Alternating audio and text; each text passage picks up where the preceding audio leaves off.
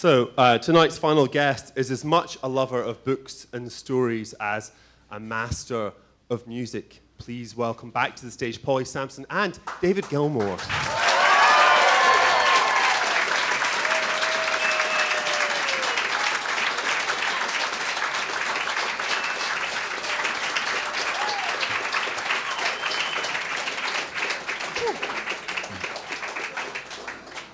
So, welcome to Thank you. the Salon in New York. Very exciting to have you here. We were talking earlier today about the album, and I know it's often referred to as a solo album, but of course it's not a solo album because it's done in conjunction with lots of people, including Phil Manzanera, your long-time collaborator. A round of applause for the very lovely Phil. And Guy and all those people. But your closest collaborator, your muse, your critic, is definitely Polly. So how did that relationship come about? How and when did she start to put words in your mouth? Feels like forever. It started out very shortly after we started going out together, because I started jamming in our Britannia Row studio with Rick Wright and Nick Mason, and Guy Pratt. And well, not Guy for the first week. Oh, okay, sorry. We were so pedantic. we did it without a bass player for the first week, and then Guy joined. And anyway, this all was moving towards making the Division Bell album, and Polly was rather unwell at the time, and through the haze of her illness, I managed to persuade her to, what would you call it, to help guide me towards things. You see how bad I am at getting words out when it comes to speaking, and I need someone. I like the way that you look at me to provide the words. Yes. So what was that moment like? What was that moment like? And actually, was it really a moment, or was it just many small moments of her going, maybe you could maybe help me with that? You know, was it a moment, or did he ever just ask? Were you asking Yeah, me? yeah. No, I had a temperature of 104. I had what's called here Epstein-Barr, and is known as in England as glandular fever, and he was really sweetly looking after me. We were quite a new relationship, so it was lovely for him to have someone so sweaty and ill. And he'd come back with these beautiful pieces of music and then say, oh, but, I need some words. And I'd be lying there saying, well, I'm just dreaming about ivy growing over the door. He'd go, oh, ivy growing over the door. And he'd just jot down these kind of these terrible feverish things. And then once I'd taken enough paracetamol, I'd look at this stuff and go, no. Yeah. And start rewriting it. And actually at the beginning he said, it's okay, you don't have to have your name on it. I'll pay you. Hooray. But, and then when it came to it, I then sort of got better and then sort of found my stride, and actually found I was enjoying it, and it was a lovely thing to do with my lovely boyfriend. And then when it came, he still promised not to put my name on it, because at the time I had this real... At your insistence. What? At your insistence. Yeah, no, my insistence. I mean, he wanted, I'm sure, always wanted to put my name on it, but I really didn't. Did and you the always reason want to put your name on it? You did always want to put your name on it. Yeah. The reason I didn't was I thought everyone would say, Yoko Ono. And actually, I've thought about that since. And at the time, that seemed like a really horrible thing. And now I think, yeah, brilliant artist. Yes. In her 80s, innovative, still working, still trying out new stuff. Bring it on. Call me Yoko Ono, please. I would be thrilled. But at the time, it seemed like a really terrible thing. So what was the first song that you wrote for him? I think it was What Do You Want From Me? Which is bad for a relationship. What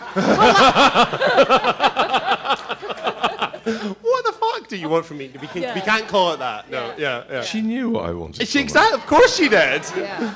Were you shy about that? I can't imagine that you... So it was that, and did that establish a pattern that would begin in your relationship? Like, because I'm interested in, do you come up with some kind of musical framework or some sounds or something that Polly then provides the words for, or do you say, I've got something that I want you to, that I want you to make real? Apart from one, all of the songs have come from music first, and they become reasonably well developed, and I sing on them la la la la la la la. And how's it go? You've got some on your iPhone. I'll play some in a minute. And if Polly likes one of them particularly, she'll say, "Give me that one on my iPad, and I will walk with it and come up with something." And she has an extraordinary ability to hit the nail precisely on the head of something that feels like it's been in that piece of music all along and has been dying to get out, but I've been unable to fathom. So it's something that you can't articulate for yourself, that she's articulating for you, or that she's creating that didn't She's exist? creating it. It's not something that I have. It's not a sudden bolt of lightning that I knew it was going to be that. But David is incredibly eloquent at expressing himself musically, and I think there's a price to be paid for that. And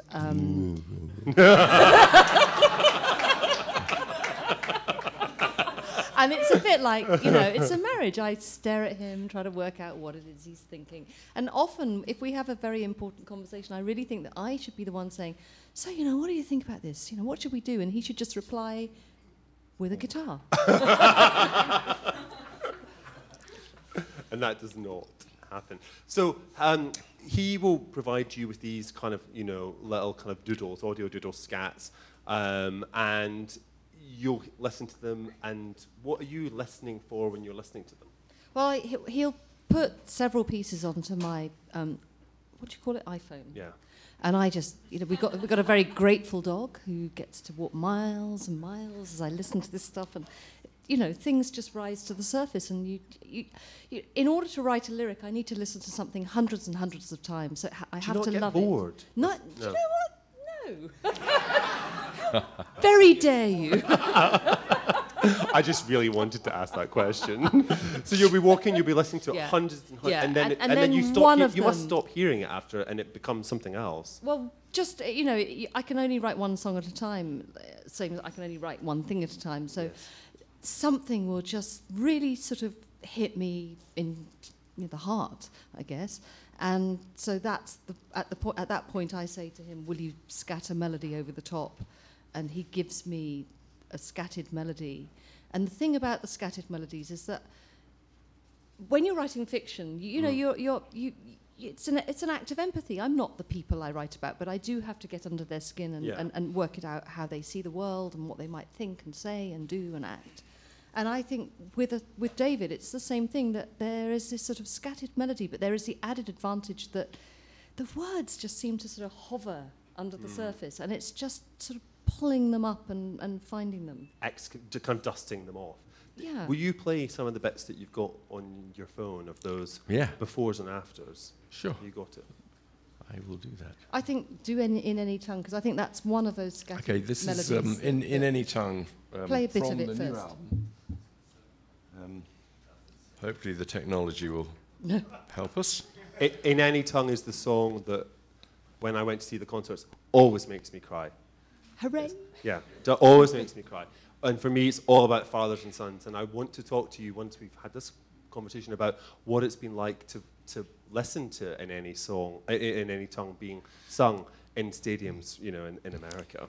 I'll play a little bit of it as it is with the lyric on it, and then I'll play it with the previous version with the scatting thing on it. Okay. Now, hang on a second.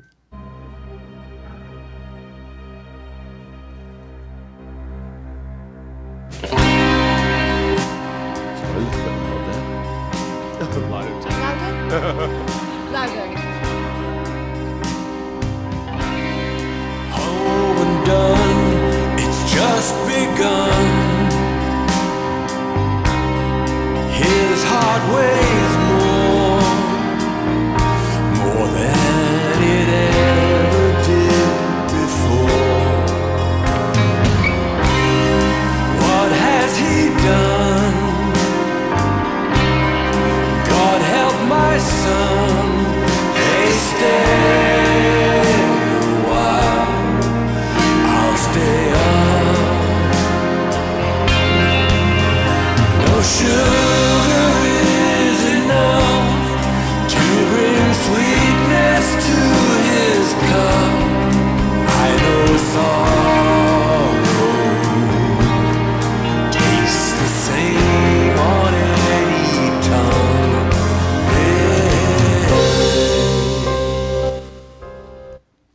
Okay. Okay. So, And now you'll hear what it is that... this is what This is what Polly got.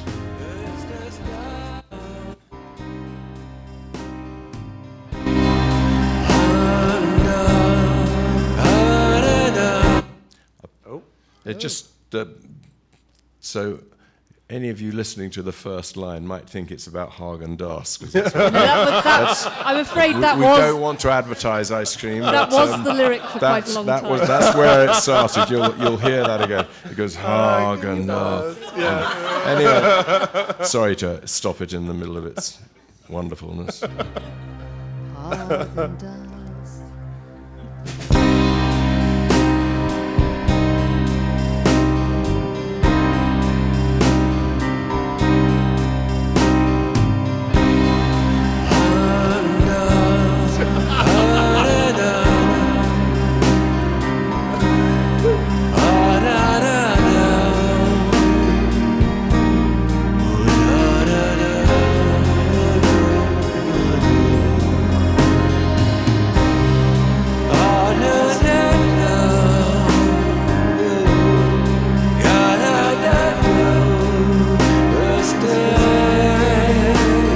There was even an S there.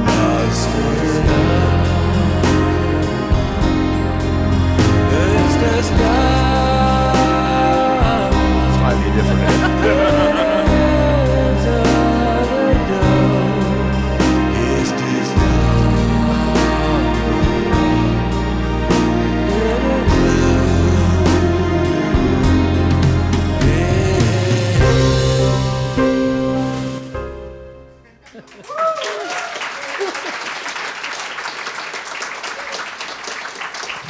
So you can see it does feel a bit like something is in there trying to get out, and she is the alchemist. It's like you're talking in your sleep. Actually, Yeah, it's almost well- like you're overhearing something that he can't hear himself. Well, I spend my life trying to work out what it is he's thinking. All Yeah. So it doesn't feel that different from, just any other moment in our lives. When do you share the words with him that you've devised or discerned from the blah, blah, blah, blah, Well, yes. Haagen-Dazs? Yeah, I have to be quite careful not to share them too soon, but there is that sense of excitement because, there is this sort of Stradivarius here, and I'm longing to hear it. Yes, you are. And so I have to really hold back because sometimes when I've written, there are these moments where you've written kind of, quite happy with some of it, but you've written a kind of fill-in line that you haven't quite got to. So in the case of a song called Today, which is on the new album, there's just one line I hadn't quite got yet, so I just put, this wide Sargasso sea is full of shit. And then I kind of couldn't wait to hear him sing it, so I just took it in with this sort of preliminary line. And then he got really sort of wedded to the Sargasso sea full of shit. sea full of shit. And go, no, I'm replacing not what Jean that Rees line. wanted, Yeah, no. no, and Jean Rees... Would not have wanted. Well, that. actually, she'd have loved it. She would have loved it because she would have been drunk and angry. So do you share it with him when you're finished? And how do you share it? Do you share it on the page or do you sing it? Oh, Damien, as Come if on. I'd sing it. Ever? No. You've never done a little bit of singing to him with a new song? She has sung on a couple of tracks. Yes, she in has. some background It's stuff. very good. She's got a very lovely voice. She sang on a song called Smile years and years ago. She didn't want to do it.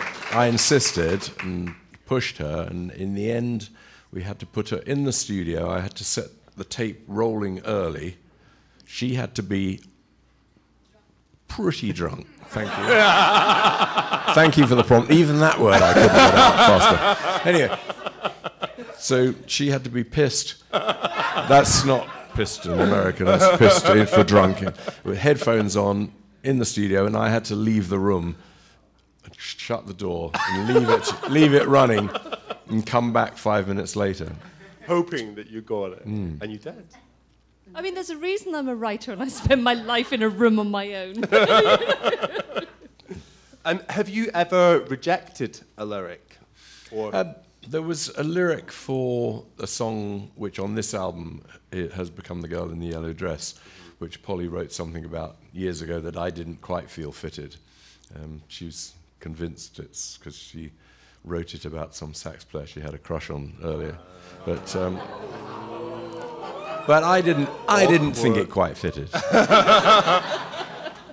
But generally speaking, yeah. it's magical that it is so absolutely right. There are songs, The Blue from On an Island album, it just magically, this song about the sea and about going back to the sea when we're all done with this wonderful life, just seems so absolutely perfect. And so it's almost always perfection to me. Bask. I am basking. What has it been like being in America and singing the song about the war and these great big stadiums and incredible historic venues that you've been doing? Because I heard it in South America, and that's a different audience. What has it felt more conscious, more controversial? I don't think there's been any anti-feeling towards it whatsoever. The set that we play is a lot of new songs, new solo songs, old solo songs, old Pink Floyd songs, and it's all mixed quite carefully together into not exactly a narrative, but something like that. And In Any Tongue, really, that one we just played a minute ago, does stand out as being something that completely fits in. And a number of people that are on the edges of it. The promoter guy has said that's his favourite song, and people have mentioned it to me several times, saying it's absolutely one of the great ones, and what it's about is key to it.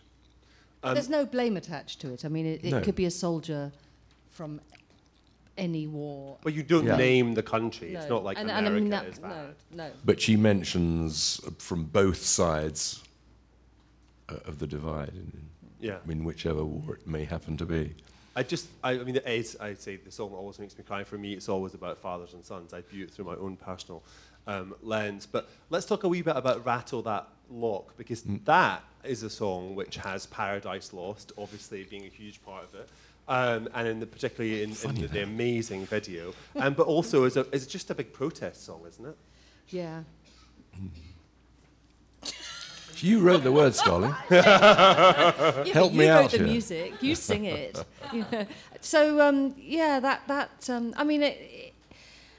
I knew that I wanted to write a song about protest, and I knew that I wanted to. That you may not change anything by protesting, but you sure as hell are not going to change anything by allowing yourself to become, apathetic, and you might just feel better if you just go out and shake your fist. Yeah. And so I wanted to kind of express that although protest has been, certainly in the UK, it's been kind of closed down, it's still worth making your feelings known, and if only for your personal sanity. And so I knew that once I'd heard this incredibly sort of, dancey track, I kind of thought that's the best vehicle for it. But then I couldn't quite work out how to write it, and I was sort of miles away from home with our grateful dog, and thinking about it. And I'd just finished the book, and so I was steeped in Paradise Lost, and suddenly I thought, hang on, book 2, Lucifer, expelled from heaven, kind of wanting to go and shake a fist at God, and it is an amazing thing. And I thought more about it. I thought, that's my framework, and I ran like the wind back home and kind of found the book again, and that gave me everything I needed for the lyric, and David liked it, so hooray. Yeah, and that one actually happened so fast that I never did a scat one on that, I don't think. I don't think you did, no. The track got recorded one day, and we just played the track a few times for a few days, and then Polly wrote it, and we went straight in, sang it, and it was pretty much done. So I can't play you a before and after one of that. But it's also the energy of what happened to Charlie. It's about imprisonment and freedom and protest and, shaking an arm in that sense. And it's not just you on there. You've got the Liberty, we're in Liberty Hall. You've got the choir on there. Yeah, as the well. Liberty Choir, yes. Tell us about the choir. Well, the Liberty Choir are, there's this wonderful woman called MJ Paranzino, who is American, who lives there in London, and she runs a choir in a prison. And she also runs a choir outside the prison. And so prisoners sign up to join her choir in prison, and there's a waiting list, which only gets, you only get moved up that ladder when someone goes out of prison. And when they go out of prison, they can go and join this choir outside. So it immediately gives them a community of people that they can go along to, and singing is the joining force for them all. And they've got a community of people who welcome them in, and they go and sing these things. And this is not simple stuff. They do some very, very complex choral stuff. Anyway, when we did this track, we wanted... Was it in prison that you recorded it with? No. We recorded it with the choir outside. Okay. Which included the community choir plus prisoners, because that's the sort of point of it, is that you can't tell the difference once they join. I mean, it's about rehabilitation. And they sing within the prison, and it's members of the community choir go into the prison. And then, so there's the reversal, so there's singing in prison, and then they're singing outside. And then when they come out, they have this other community to join, which is... as Polly says, the community singers go into the prison, so they know these people already. So when they come out, they not only have this community that they're invited to, but they know a number of the people there already. Okay. We're going to just take 2 questions each for Polly and David. So I see 4 hands. Jack, your first question is for whom? It's for Polly. Polly, obviously, when you're working with this medium as opposed to with a book, you've got this thing where the lyric, the scan of the lyric with the music is they're two are tied together, so you're not completely free. Yeah. Do you find that obviously there's some syllables maybe in the scat that you might be following syllables or certain vowels? Are you doing that? And if you're not doing that, do you find yourself singing? I know you said you're a quite reluctant singer, but do you sing in order to make sure that it sings? Oh. So the question is about scansion, and where whether or not you're following the sounds that he's making or resisting them, and what your relationship is. No, I mean, I am constantly. I mean, I'm the mad woman of Brighton who's going along with these headphones and this big dog, singing. It, often like Paul McCartney with yesterday. It's scrambled eggs. Yeah. And so there's that, but. I mean, one of the most pleasurable songs I ever wrote was a song called "The Blue" on an Island, where I followed every vowel sound, and it's lovely to be given that structure, because as a fiction, you could just write anything. Yeah. And so that's actually constricting in a way. I mean, that's. It must be quite liberating to have something to work with. Liberating constriction. A liberating constriction. And it really, really is. Yeah. And so I like trying to follow the scat as closely as possible, and sometimes I write it out. What the da. Yeah, I mean, in fact, A Boat Lies Waiting. I wrote it. I wrote the whole thing out, and I have it somewhere. This and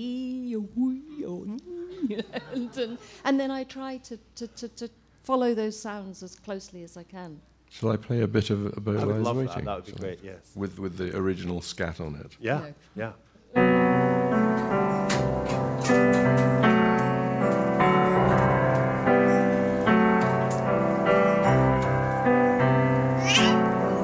That's our Gabriel. He's 18.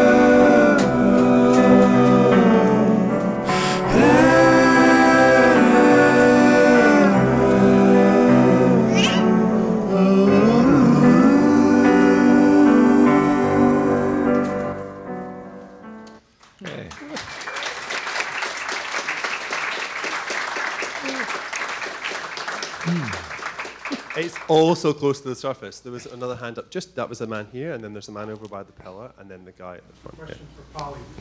Your writing for your novels, to me, is so much different than your lyric writing. But yet, like in your novel writing, your sentences are almost like, each sentence is almost like a picture. But your lyric writing is also very picturesque. Is that because your love for photography is somehow implanted in? It's a question about picturesqueness Yeah, and visuals and your love for photography in the lyrics and the... I wish I could answer that. I mean, I know that there are these, these tests to see if you're kinetic or if you're visual or if you're... You're going to talk about the special eye test, aren't you? No. Oh, you aren't? No, I'm okay, not. okay. But I She's guess visually gifted. I am visually different. We won't go there. Okay, fine, we won't go there. But when you're writing a lyric and when you're writing a sentence, they are different. It seems to me like you're hearing something when you're writing a lyric and you're seeing something when you're writing a sentence in a novel. Is that true? Is it that sensory and different? Is it that obvious or not? It doesn't feel very different. I mean, Okay. the great thing is that it is prompted by this amazing music. Yeah. And when I'm just writing it's just all coming from me. Like, So it's lovely to have collaborate. It's lovely to collaborate. Actually, it's a relief for it not to just be drawn out from one's own mad centre. The question from the man at the pillar. Is that the man who worked for NASA? No. He was very... Oh, okay, that's you at the back. Okay, by the pillar. Yes, you. This is for David. I have a little daughter. She has 5 years. At the moment, she was into her mother. Her mother put the phones, and she lies a lot on the night. She just still dance with me in the night. And my wife asks me sometimes if you are conscious of the beauty that you are making in people's life with your music. Yes, I that's the ambition, is to create things of beauty which affect people emotionally.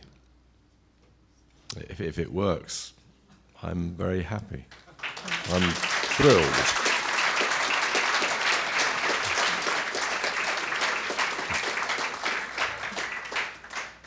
Hi David, my question is for David. And as a musician, I would like to know, what is your writing process? Do you usually write the music first and then start working on the lyrics? Pretty well always, yes. There was one song, a song called Sorrow. So the question was about music and lyrics and where you start and where they finish. I wrote 5 verses of sort of lyric for a song called Sorrow. And I wrote the music afterwards, but I can't think of another one where that has ever happened. So you wrote the words first and then it was the music. Yeah. And was it hard for you or was it easy for you? That particular thing? On that particular occasion, they just went bang. They were inspired by Steinbeck, weren't they? By the Grapes of Wrath. Yeah. By a couplet that someone else had used as a chapter heading in a book. And I can't remember what the book was or who it was by, but I know that the couplet that was by Steinbeck. And that just all fell out very, very easily. And then I plagiarised it because it's in... Because it's in there as well. You stole a line from him. I did. That was a first. It was very pleasurable. That's not common.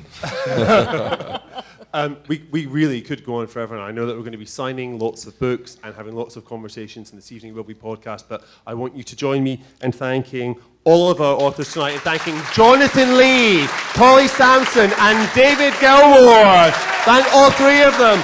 Damien Barr! Ben's sister, Christine Fasano at the Ace for hosting us. Thank you all for being here.